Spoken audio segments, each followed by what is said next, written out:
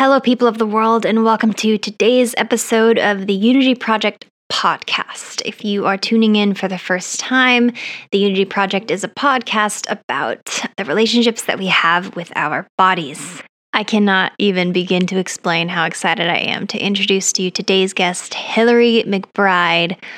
Oh my gosh, I had like a fangirl moment when I got a response to an email about asking her to be on the podcast, because Hillary is honestly, I think, the most perfect person to speak on the subject of our relationships with our bodies, which is clearly the concept of this podcast. So I learned so much. I read her book called Mothers, Daughters, and Body Image recently, and back when I was in treatment, I read her book Embodiment and Eating Disorders, which she did some research on. We kind of talk about that book as a very tough read, so if you are into textbooky type things, please go for it. I don't even know where to begin when I talk about what we talked about during the interview because it's just so good. But I guess as a brief summary, we talked a lot about eating disorders, treatment. She goes into how eating disorders are a way to restore social power as women, and how people with eating disorders, she has been told, they are called philosophy queens, which makes so much sense. You'll hear more about that. We go into that. We go into aging women's bodies. We go into eating disorders, how they show a larger cultural problem, disembodiment, decolonization. How do we become a whole in a system that has us continually fractioning ourselves and our relationships with each other? That on top of attachment theory, social modeling, so many things that will take me another hour just to explain to you what we were talking about. So instead of listening to me list this stuff off, please just enjoy this interview that I had the honor of doing with Hillary McBride. If you guys are enjoying the Unity Project podcast and you want to support and get more involved, then I would be so honored and just thankful if you went over to my Patreon page for the Unity Project, where you can give as little as $1 a month and become a big part of why I get to actually make this podcast, and to help me continue to make this podcast and continue having these really cool interviews about topics that I really think are going to change the world if we talk about more. Or you can go pick up a copy of my book, Finding Home. You can do that at my website, JackieGronland.com. Or if you can't afford to support me financially, that is absolutely okay. Leaving a review of this podcast on Apple Podcasts or Spotify, or wherever it is you listen to podcasts, that helps so much more than I think we give credit to. So any of those things are wonderful. I appreciate you. I love you. Thank you for listening. Enjoy.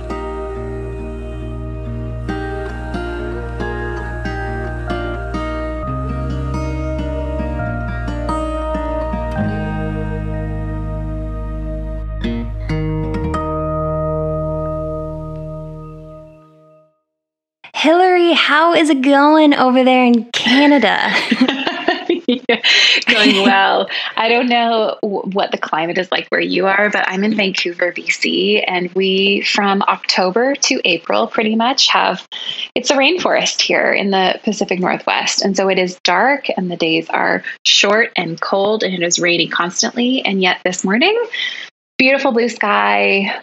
The sun is out, the birds are chirping. And so if you were here in Vancouver, you would hear everybody talking about the weather today, because this is like a kind of unusual midwinter treat for us. So I woke up very much on the right side of the bed this morning. Oh, good. That is refreshing and good to hear. These little wins in the midst of like all of the grief and losses and challenges that are happening in our world. And I know for you in particular in the US, and we are getting good this year, at least I am, at noticing the little wins and celebrating them and taking them in. So today, That's a sunny day. That is amazing and so good and helpful to hear, especially like you're saying, today's time in the US. And I'm not obviously as familiar with Canadian politics and whatnot, but speaking from down here, it is rough times. Yeah. So that's so cool to be able to find little things that we love and make us smile. So I'm happy to hear that. Vancouver's beautiful. I've spent like maybe 2 days total there, but definitely somewhere I want to go back. Oh, yes. Yes. Well, Yes. we'd love to have you anytime you come. Amazing. Well, Hillary, for those listening, I'm super, super excited for this interview. I've thought about it since we planned it, I think like 2 or so months ago, because for those who don't know, Hillary is an incredible writer and speaker and therapist and researcher, and someone who I have learned so much from, specifically about the topic of the body. And it's cool, actually. I heard of you. I knew who you were from the internet, but a therapist of mine at a treatment center I was at for an eating disorder last year actually told me about you. She's the one who told me about your Embodiment and Eating Disorders book. Oh, yeah. Yeah. And so ever since then, I've just been just total info seeking, taking in mode. It's been so fun. Well, I think you get an award for getting through that, because I rarely even talk about that textbook, because it is so, there is so much in it. There's neuroscience, there's theory, there's empirical research. There's kind of the nuance and discourse around bodies and how they're constructed socially in Western contexts. And that's a little bit of a kind of different reading than you might pick up the average Friday night when you're reading a good book. So well done for you for persisting. And yet there is so much on this topic that we can get into. And volumes and volumes and volumes should be written, have been written. So there's lots of places for us to go, but that's really cool that it found its way into your hands in that context. Yeah, thank you so much. I'm a total brain science nerd as of, I think a year and a half or 2 years ago. So it was right up my alley, but definitely a different, more difficult read than I was used to at the time. But well done for powering through. Yes. But anyway, to start off the podcast, I normally ask all my guests to describe the relationship that they have with their body, and then to talk about a time that they felt they were the most disconnected from their body. Okay, so today in this moment, and I'll contextualize that by saying the beauty of bodies is that they are temporal. We exist in relationship to our bodily selves over time. And so it can change from moment to moment. And tonight it might feel different. And this morning it might have felt different. But in this moment, I feel a sense of intimacy might be the right word, but almost that kind of intimacy where the difference between you and the other entity feel so dissolved that there is a kind of unison. And I've worked really hard in my life on getting to the place where I don't see my body as something separate than me. So when I think about the question, what is my relationship to my body? I think more about what does it just mean to be me in this moment, and how tuned in to my sensory cues am I? How compassionate am I around responding to them? How am I nurturing myself as a being?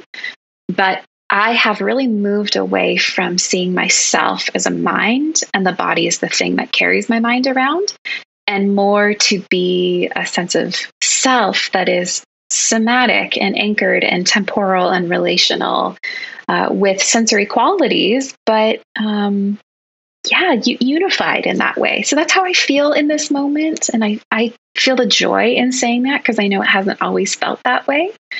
And I also know that I carry a lot of pain in my body. And so sometimes at different points in the day, it feels useful to disconnect a little bit more, or that feels like a survival strategy or something I've done in the past. But right now I'm feeling really deeply in tune with myself and feeling present and awake and alert to sensation.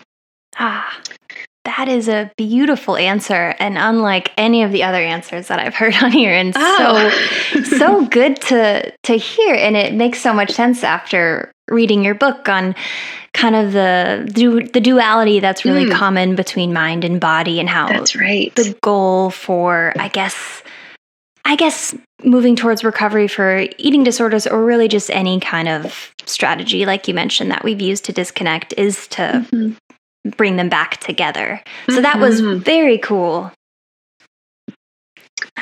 Yeah. So do you want to talk about a time when you felt the most disconnected to your body and kind of like what the beginning of this journey, even noticing your body, looked like? Mm-hmm.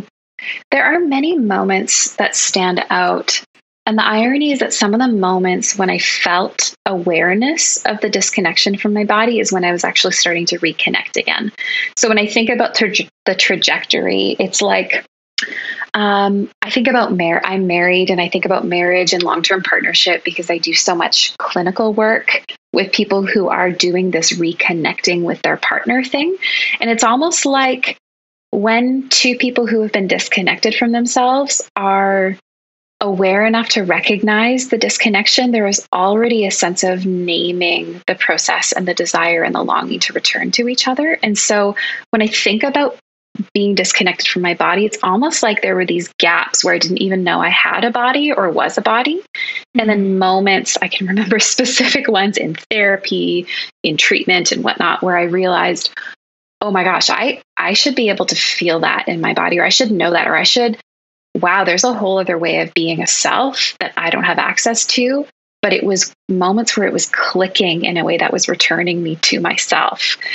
So the moments of recognition of disconnection actually feel really deeply symbolic of my journey to return home to my bodily selves.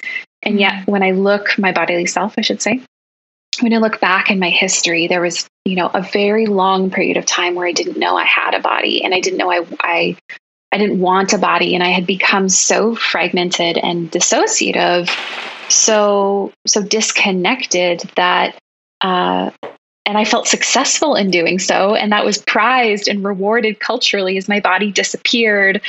There was something that actually felt safe and steady and controlled and known about this erasure of my body. So for me, what that meant is years and years and years of disordered eating and the treatment, and then the kind of avoidance of treatment and denial of treatment, and trying to run away from what was being asked of me in those settings and asked of my family as they were worried about me. But it didn't feel disconnected. It just felt like survival, or it just felt like control, or it just felt like being a good woman, being everything I was supposed to be. And I don't think I was aware of the disconnection until later. Yeah.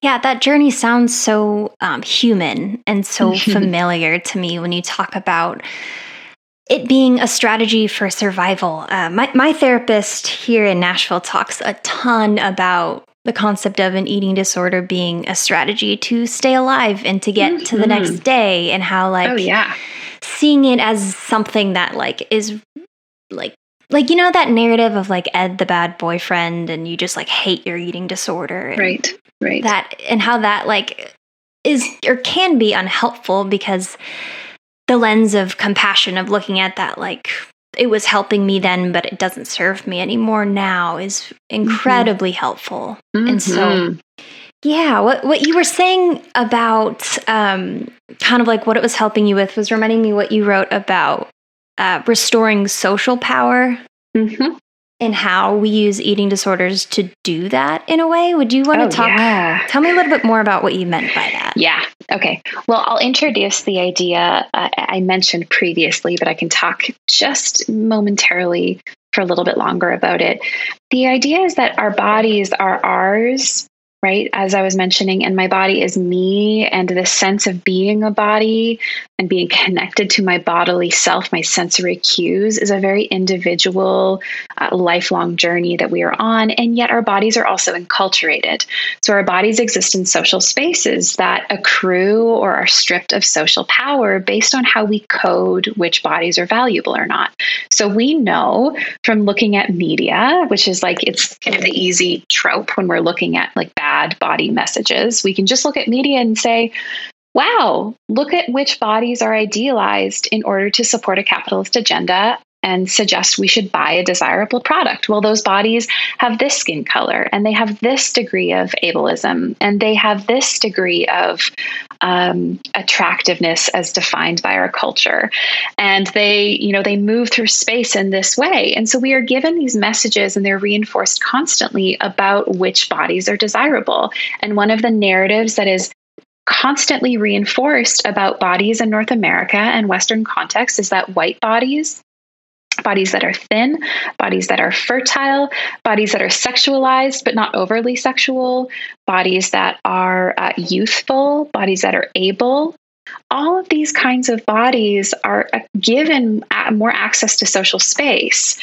And so there can be a kind of bartering of social power that occurs as we notice what happens when we change our body and what that does to the reactions of people around us. So a pretty typical phenomena in the eating disorder literature that's reported is, there is some sort of bodily insecurity, or the body doesn't feel safe or like a lovely home to be in. That can sometimes be because of appearance or trauma or pain or, fill in the blank here.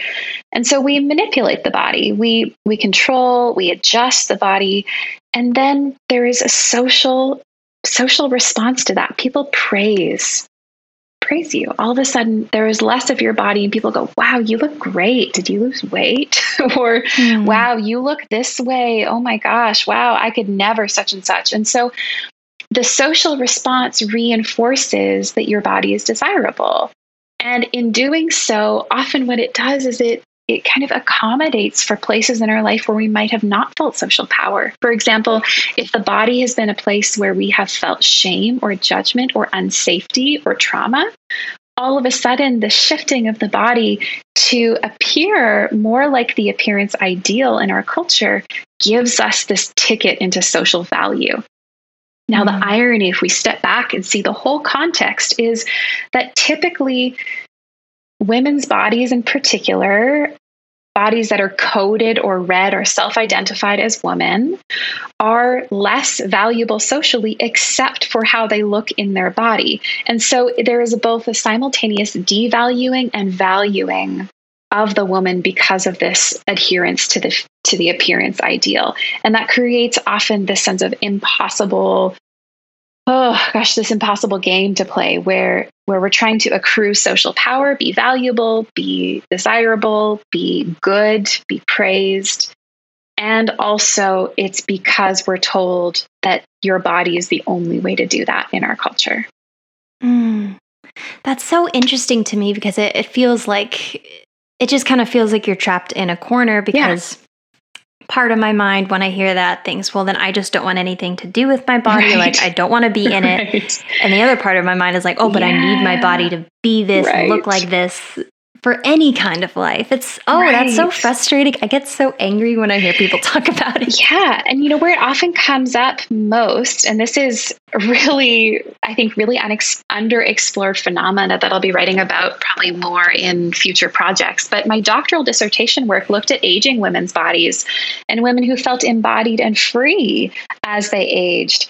Now, the paradigm here that I think is worth naming is that the aging female body typically has been pathologized within the medical context. So the aging female body is seen as useless. It's like a dysfunctional male body, because if women, as I'm using major air quotes here, are only useful in their bodies for their reproduction or what their bodies can do for other people, and they're no longer considered a sex object or fertile, then what is the point of the aging female body? So for us to disrupt the discourse around the aging female body and talk about women's embodiment as they age is to name a particular kind of resistance that's at play. And what happens as women age typically, there's this one sample of women who I looked at in particular who around the time of menopause noticed their bodies were changing significantly. I mean, fat storage changes, vaginal lubrication changes, hormone distribution changes. I mean, there's just thing after thing after thing. And these women had said, wow, I can't, even if I want to play the game around appearance ideals, I can't anymore. My body has its own agenda. And the thing I've indoctrinated myself with, I can't use to control my body anymore. And there was two responses to that. There was try harder or give up on the game. right? Like double down, get the surgery, change the body, work harder, corset the body, control the body, subdue the body. Or this other group of people who said, whoa, this is my ticket into freedom. This is my ticket out of the game that I've been conditioned to play since puberty or before. Now, within that subsection of people who say, I want out of that game, there are some people who are like, well, I just don't want to be a body. And like, this is really hard and this sucks. And if I can't win at the body game, I'm just going to disconnect from my body altogether. But for another group of people, they said, how does this bring me deeper in tune with myself? What other information has been available to me this whole time that I haven't been able to pay attention to because I've been so preoccupied with evaluating my appearance or changing my appearance or judging my appearance or trying to accrue this social power? What happens if I go inside of my bodily self to realize that all along there has been wisdom, there has been safety, there has been a deep knowing about what is right, there has been joy and pleasure, and I've missed those things in their complexity because I've been so preoccupied with other things.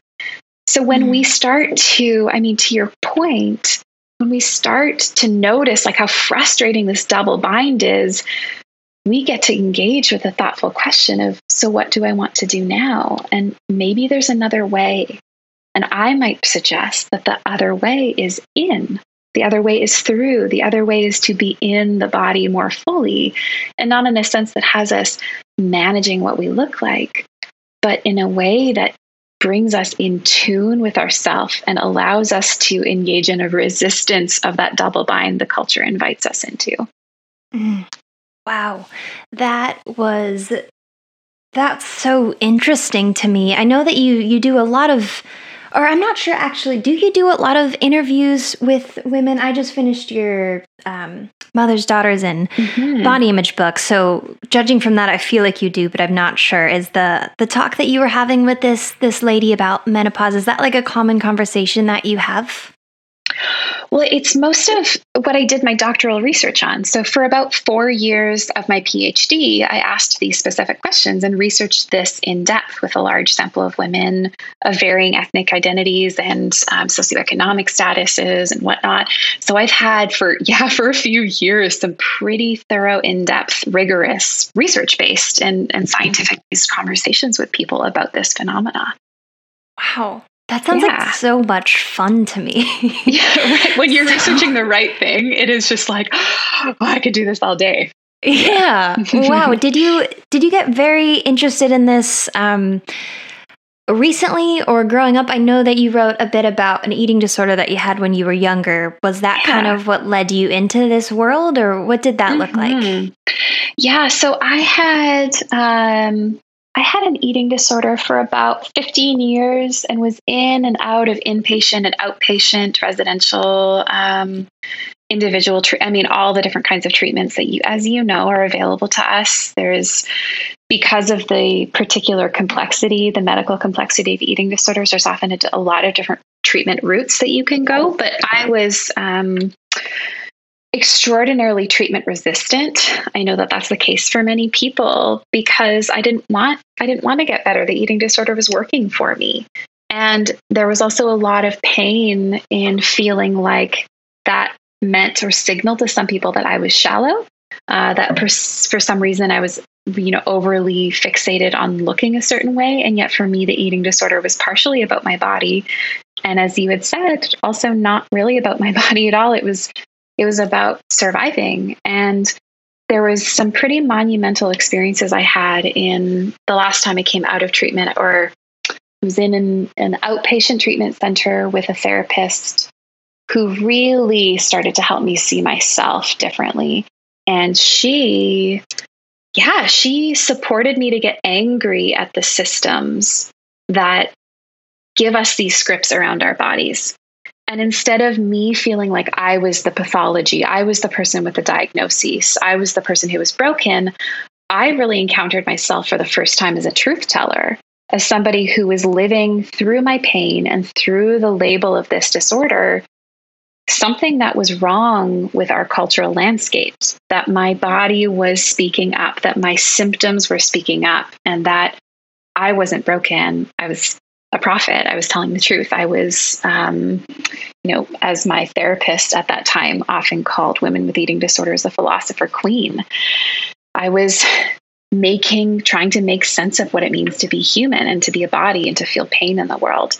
And it was through my anger that I started getting involved in feminist consciousness raising and womanist consciousness raising literature and groups, and started to realize that this was symptomatic of a larger cultural problem. And so that was, after my undergrad, that I really started having that breakthrough and decided to go back to graduate school and get my master's, and started studying our relationships with our bodies in my master's. And then throughout my doctoral work, continued that. And so one of my areas of research specialty is what it means to be related to and experience our bodies across the lifespan. So everything from puberty to these transitions that happen in life, like the perinatal transition. So what happens when your body is changing again, through midlife, in sexuality, in kind of later end of life stages, and across this whole continuum of the journey of being human. How does being a body figure into that? So it really came from my own reckoning with my personal pain and learning to see the disorder that I had been given, or labeled with the diagnosis, I should say, that I had been given, as not as much about me as about the way that I was speaking to a cultural phenomena.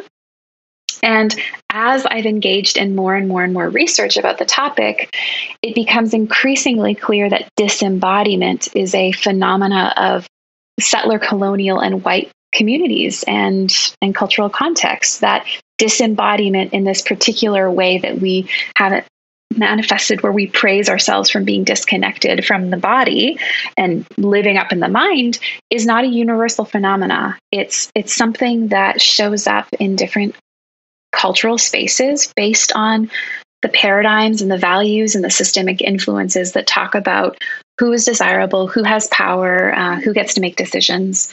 And so really all of that has just fueled my understanding of embodiment as a really important avenue for doing decolonizing work, for doing kind of like anti-white supremacist work, and for understanding how we become whole in a system that has us continually fracturing ourselves and our relationships with each other.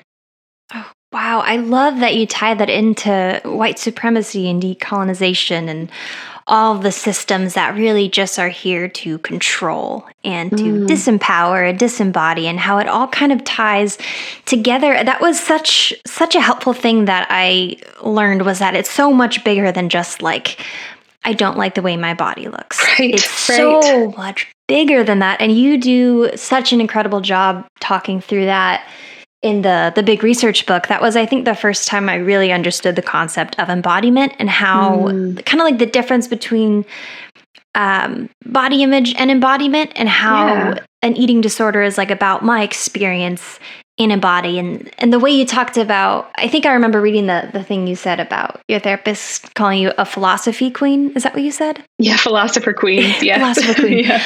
I love that, because when you say truth teller, that reminds me so much of so much that Glennon Doyle writes. She's amazing. Right. Yes. Yeah. And there's this story that she tells. I think it's like a dove in a coal mine where, he like, I don't remember the story now, so unfortunately, but how we're kind of like the sign that something is wrong in an eating disorder. Right. Yeah. How you say it's like, it's supposed to show the world that the systems are messed up. We're not messed up, but we're living in messed up systems. And I love that so much. Mm-hmm. It's been so helpful for me and so many other people. Yeah. So you talk a lot about attachment theory and work. Am I right? Mm-hmm. Yeah, that's a central part of my clinical work and how I understand people and development. Yeah, absolutely. Yeah, that is one of my favorite topics. Something my therapist said to me when I first started working with her is that a lot of my healing, or the majority of my healing, is going to come from our relationship versus like any kind of textbook that I would read. And that didn't make any sense to me when she first said it. I was like, what is that supposed to mean? This is weird. But now that I'm learning so much more about attachment work and what it means to build a healthy attachment versus experiences that we had growing up if we had unhealthy attachment styles with our parents. Do you want to talk a bit more about that and kind of how I guess, for example, the relationship between the mother and the daughter will influence her relationship with her body and kind of what that looks like down the road? Oh, sure. Yeah. Okay. So there's a few things I'll hit in here based on your question. One of them's attachment and the other one's social modeling, which comes under the category of social learning theory or social cognitive theory. But attachment is kind of a confusing word for people who haven't gotten familiar with the literature, because we use attachment in other ways too, like in spiritual contexts, in growth work. People will often talk about attachments as being a bad thing. Like you're too tied up in getting that thing that you want, or you're too convinced that having that thing that you want will make you happy or will make you free. So attachment in this context doesn't mean that. It means the map that our brain has learned to create about how we show up in relational and social spaces. And that map has been given to us based on the map that was created by our early relational experiences. So it's kind of like, my favorite way of understanding this is, you're born into a family and you have no idea where you are and how to navigate things and what it's okay to feel and who you are. Like, you don't even know your name. You don't know how to talk. You don't know anything. And your family gives you a map. And the map says, when you get to the end of the street, turn left. Or here's as far as you can go. Anything outside of this is the dangerous forest. Or this is what we expect of you. Take these routes, go this path, and this is what home looks and feels like. So if you can follow with me in this kind of metaphor of the map, we're not necessarily talking about left and right turns. We're talking about the decisions that we make about relationship that become implicit. So we're given a story about how to show up in the world, about what's normal, how to do conflict, how much we can say, if we're going to be safe if we share ourselves, how to manage pain, what boundaries are okay, if you can even set boundaries, how you set boundaries. And all of that stuff is handed down to us in an experiential way. Not all of those things are verbally discussed. A lot of them just happen. And in fact, our families don't even know that they're happening, because it takes a lot of awareness to be conscious of your own attachment style. And so we're getting this story about how to be human in an unconscious way. And what's really important to realize about this, that I think most of us don't know, we weren't taught in school, is that our brain is an experientially dependent organ in its development. All of that is to say, or like another way of saying that, is what we experience actually shapes the structure and the function of our neural tissue. We're born with billions and billions and billions of neurons, and based on what we do and what happens to us and how people look at us and talk and express feelings, our brain starts to learn, oh, we don't need those extra neurons over there. We can cut that off and reinforce these ones, because this is a pathway we're going to use a lot in life. And it actually shapes the structure and function of our anatomical tissue. Then what happens is we get into life and we're kind of like going through our teen years and we're going through adulthood, and we realize, wait a second, my partner doesn't have the same map as me. Or wait a second, my map says turn left here, but my boss is asking me to turn right. What do I do? Or all of a sudden I have this conflict, but the people around me are telling me to do this or show up this way, or they're telling me it's safe to go into that forest. But I was told all of my whole growing up years, don't go into that forest, it's dangerous. So attachment and the work of understanding attachment theory is our job and our responsibility as adults to realize that we were handed a map, to be reflective of how that map shapes how we show up, and to do some of the healing work to realize, oh, that map was great in 1987, but it does not work for 2021. Or that map was really great when I was with my mom and my dad, but it doesn't work when I'm with my partner and we're trying to build something around, resolving conflict differently. And the self-awareness to go, okay, what's my map? What do I want to do? What's coming up in me? And notice our reactions as symbolic or signaling of what has been typical for us in the past really helps us start to change those things in the moment to moment that they're happening.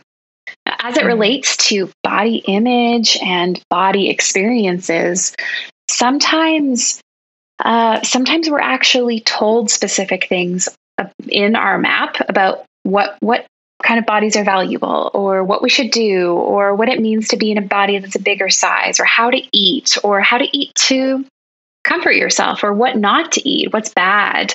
And so all of these things implicitly and explicitly are woven into these maps that we're handed growing up. And sometimes it just feels so normal to us that we don't even realize that maybe there's another way of doing it, until at some point we go, wait a second, I don't feel good in my life, or why don't I like my body? And it's hard for us to realize that maybe there's nothing wrong with our body.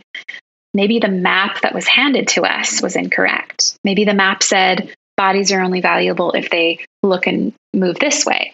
But that maybe there's actually something that's more true for us, or can help us be more free or more connected to ourselves. And it takes undoing some of those stories that we learned. But we know about body image in families growing up that there are two pathways that messages about bodies and food are communicated, and that's direct communication and indirect communication. And direct communication is our family's way of saying, here are the rules outright. A parent saying to you, don't wear those clothes, or those bodies are undesirable. And indirect communication is all those little subtle things that we see our parents do and our siblings do, like complaining when they look in the mirror, or, judging other people or judging themselves, or how much food they put on their plate compared to how much food they put on other people's plates when they're serving.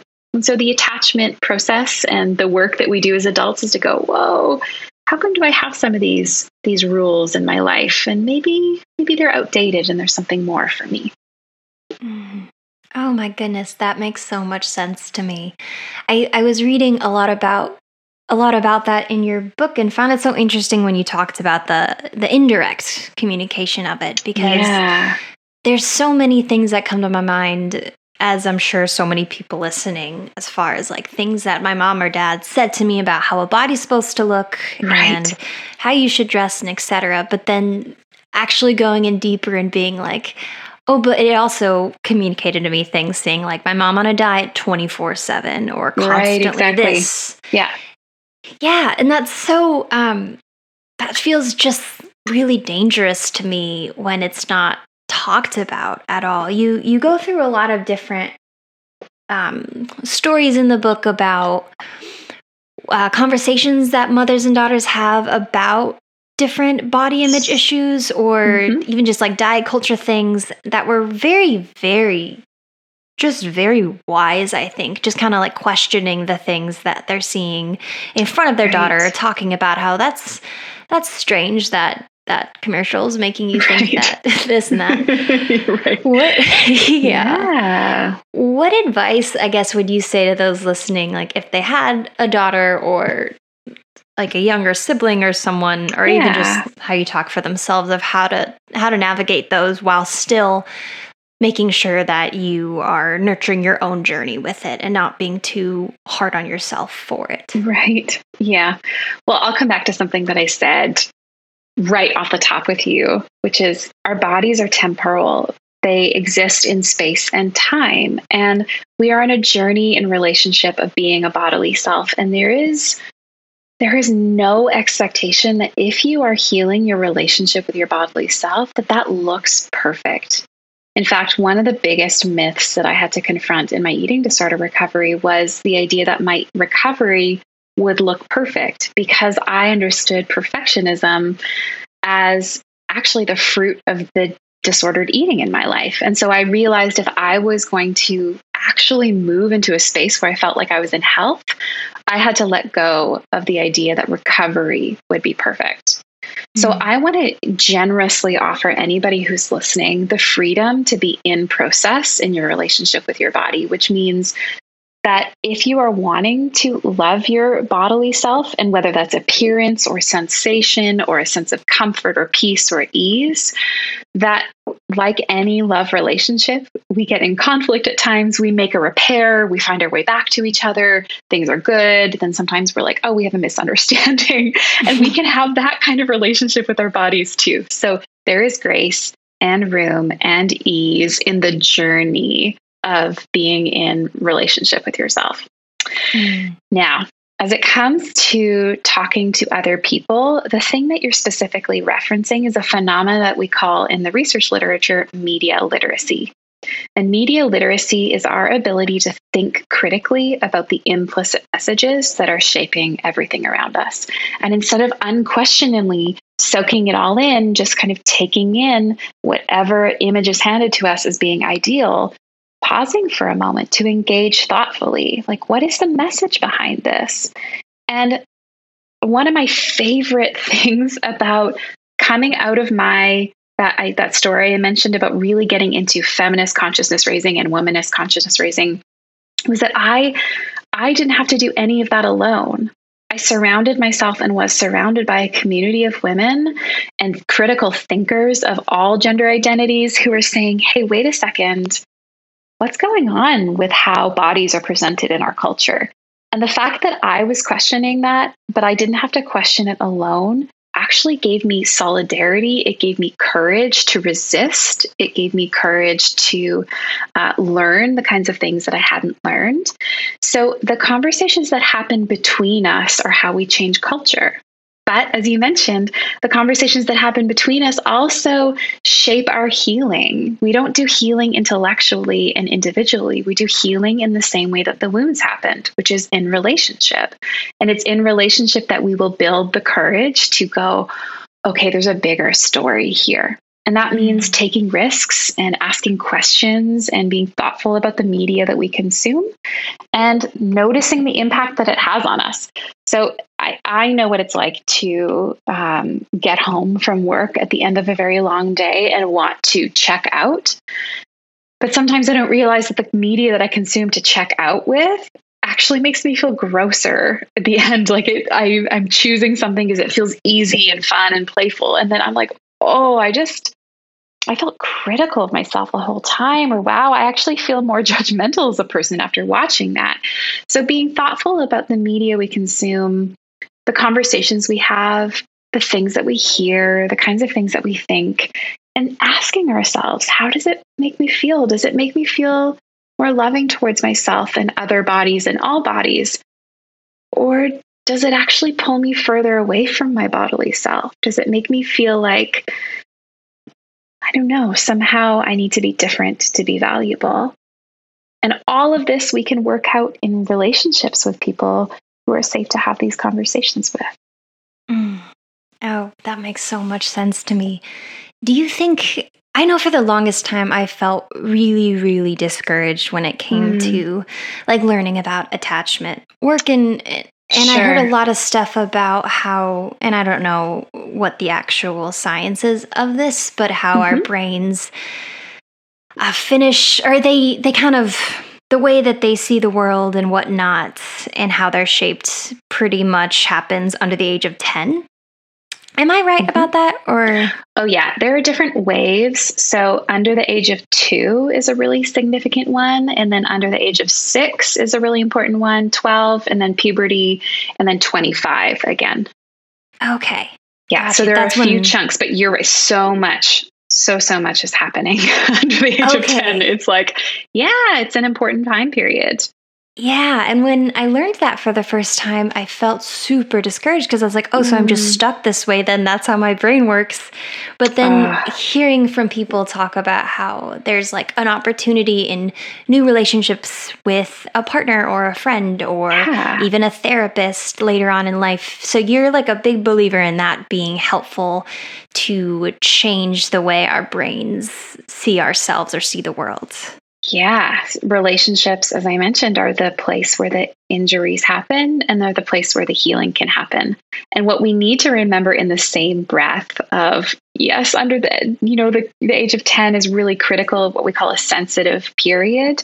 The brain is plastic until the moment we die. Until we take our very last breath, our brain is capable of changing. It is changing in a way that takes more thoughtfulness and attention. So we know from social learning theory, we know from all of the cognitive learning theories and the neuroscience of development that to be changing and shaped in our early years is effortless. We don't know anything else, but to undo that is totally possible later in life, but we have to be conscious of it. We have to be thoughtful. So the more attention we can put on something we want to do, something we'd like to develop, something that's different between, what we expected growing up and what is now, the more attention we can give to it, the faster the change is going to happen. And the kind of Dan Siegel phrase that I often use when referencing this is, where attention goes, neural firing flows. So when we give our attention to something, our brain goes, hey, that's important. Do that again. Put some resources here. Let's reinforce this. Let's do more of this. So even if we notice something like, oh, I feel safe. Ooh, I have a moment of feeling joy in my body. Or like I said this morning, when things are hard, having an awareness of the spontaneous delight that comes from seeing the sunshine, instead of just passing that on or dismissing that, really staying like, when I feel delight in the blue sky, what do I notice in my body? And can I give attention to those sensations of like energy and openness and warmth? That privilege, whoa, my body is good. My body does tell me that I can be safe. My body tells me what I like and what I don't like. And I can be aware of that in a way that repairs all of the fragmentation that happened earlier. Oh, yeah. I love how you talk about that. That actually was one of my favorite parts about your book, was at the very end when you were talking about how, and we briefly went into this earlier, I think, but how our mind and our body are one. And so the emotions that we feel them in our body. And so right. I get asked all the time when I'm doing like EMDR type stuff is, where do you feel that in your body? Or how does your body feel when you're excited or anxious? And all of those things, which I didn't know really went together, but I think you wrote something about it being, let me look in my notes here really quick. You wrote, each emotion has a physiological signature, and it's our mind's awareness of that specific pattern or signature that helps us know what we're feeling. That was so interesting to me. Is that kind of do you mean that for our bodies, whenever we feel anxious, for example, we'd feel that in our chest, and that's just universal? Is that what you mean? Yeah. So there are some, it's both a universal and a unique and individual phenomena that I'm referencing there. There are some patterns. This is Paul Ekman's work, as well as Antonio Damasio's work, and Jack Panksepp's. I always struggle with his last name. These big affective neuroscientist scholars and theorists who look at what's going on in terms of the way that emotions wire us towards survival. So we know that things like fear are going to get our heart pumping because they want to help us get out of a dangerous situation. So we're more likely to feel heat. We're more likely to feel activation in our feet. We're more likely to feel a sense of a racing heart. But then there are also situations that are unique and specific to us. So the specific flavor that shows up in my body when I'm feeling delight might be different than yours, but it's probably not going to feel like low energy and sadness. It's probably going to show up in a similar trajectory towards levity and spaciousness internally, and maybe even a sense of bubbling in an interior sense, and chest up and face up, and less like anger, head down, scowling, fists closed. So there are some universal patterns. And again, Paul Ekman's work is great at looking at this and how emotion shows up across cultures, including cultures that have not been socialized into Western context or globalized. But also then there's something uniquely special about each of us and how our bodies talk to ourselves and our contexts about what something feels like. Okay. That makes sense. And that's been really helpful for me to recognize, specifically anxiety. I think it's harder to recognize like positive feelings and how they feel in my body because I feel less like aware of like trying to figure it out versus like my chest hurts. Why am I anxious? What's going on? Right. Have you experienced that as well? Or are you kind of like aware of all the things? Well, one of the things I'll mention about anxiety is that we have a phrase we often use in therapy, that anxiety is what we feel and we don't know how to feel. That anxiety isn't a core emotion in the same way that Anger, sadness, fear, disgust, excitement, and desire are core emotions. So anxiety has a particular flavor that shows up for everybody differently. Some people get it much more cognitively, other people get it much more somatically, or a combination of the two. But when I'm talking about the unique physiological signature of emotions, I'm mentioning primarily what we call those core emotions. And we see anxiety as something that sits outside of that. It's more like the check engine light gets turned on, but it doesn't ever really get turned off. And our body is sending a signal saying, hey, there's some unfinished business, or there's something that is hard to stay with in this moment. So anxiety, without getting into the total complexity of which emotions are primary and which are secondary and which are, survival based and which are trauma responses and whatnot, I'll say that anxiety sits just a little bit outside of those other categories. But yeah, like with you, I too have learned to feel through the specific language of my physicality and the way that, my throat gets tight when I'm feeling something. And so that way, because I've paired those two things together over time and spent lots and lots and lots of time in therapy and in my own personal work, really decoding these sensory messages, there are still some things that are confusing and new, but I have a general sense that when I'm feeling like I'm enjoying something, it goes one direction. And when something is hard or scary, it's going the other direction.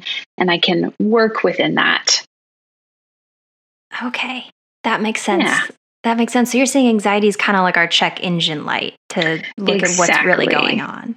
Yeah. Okay. Or what we sometimes say is it's like the fire alarm, but sometimes the fire alarm goes off because of hairspray or smoke in the oven and not necessarily because there's a fire. So it's kind of like our signal that says, hey, do a little bit more work.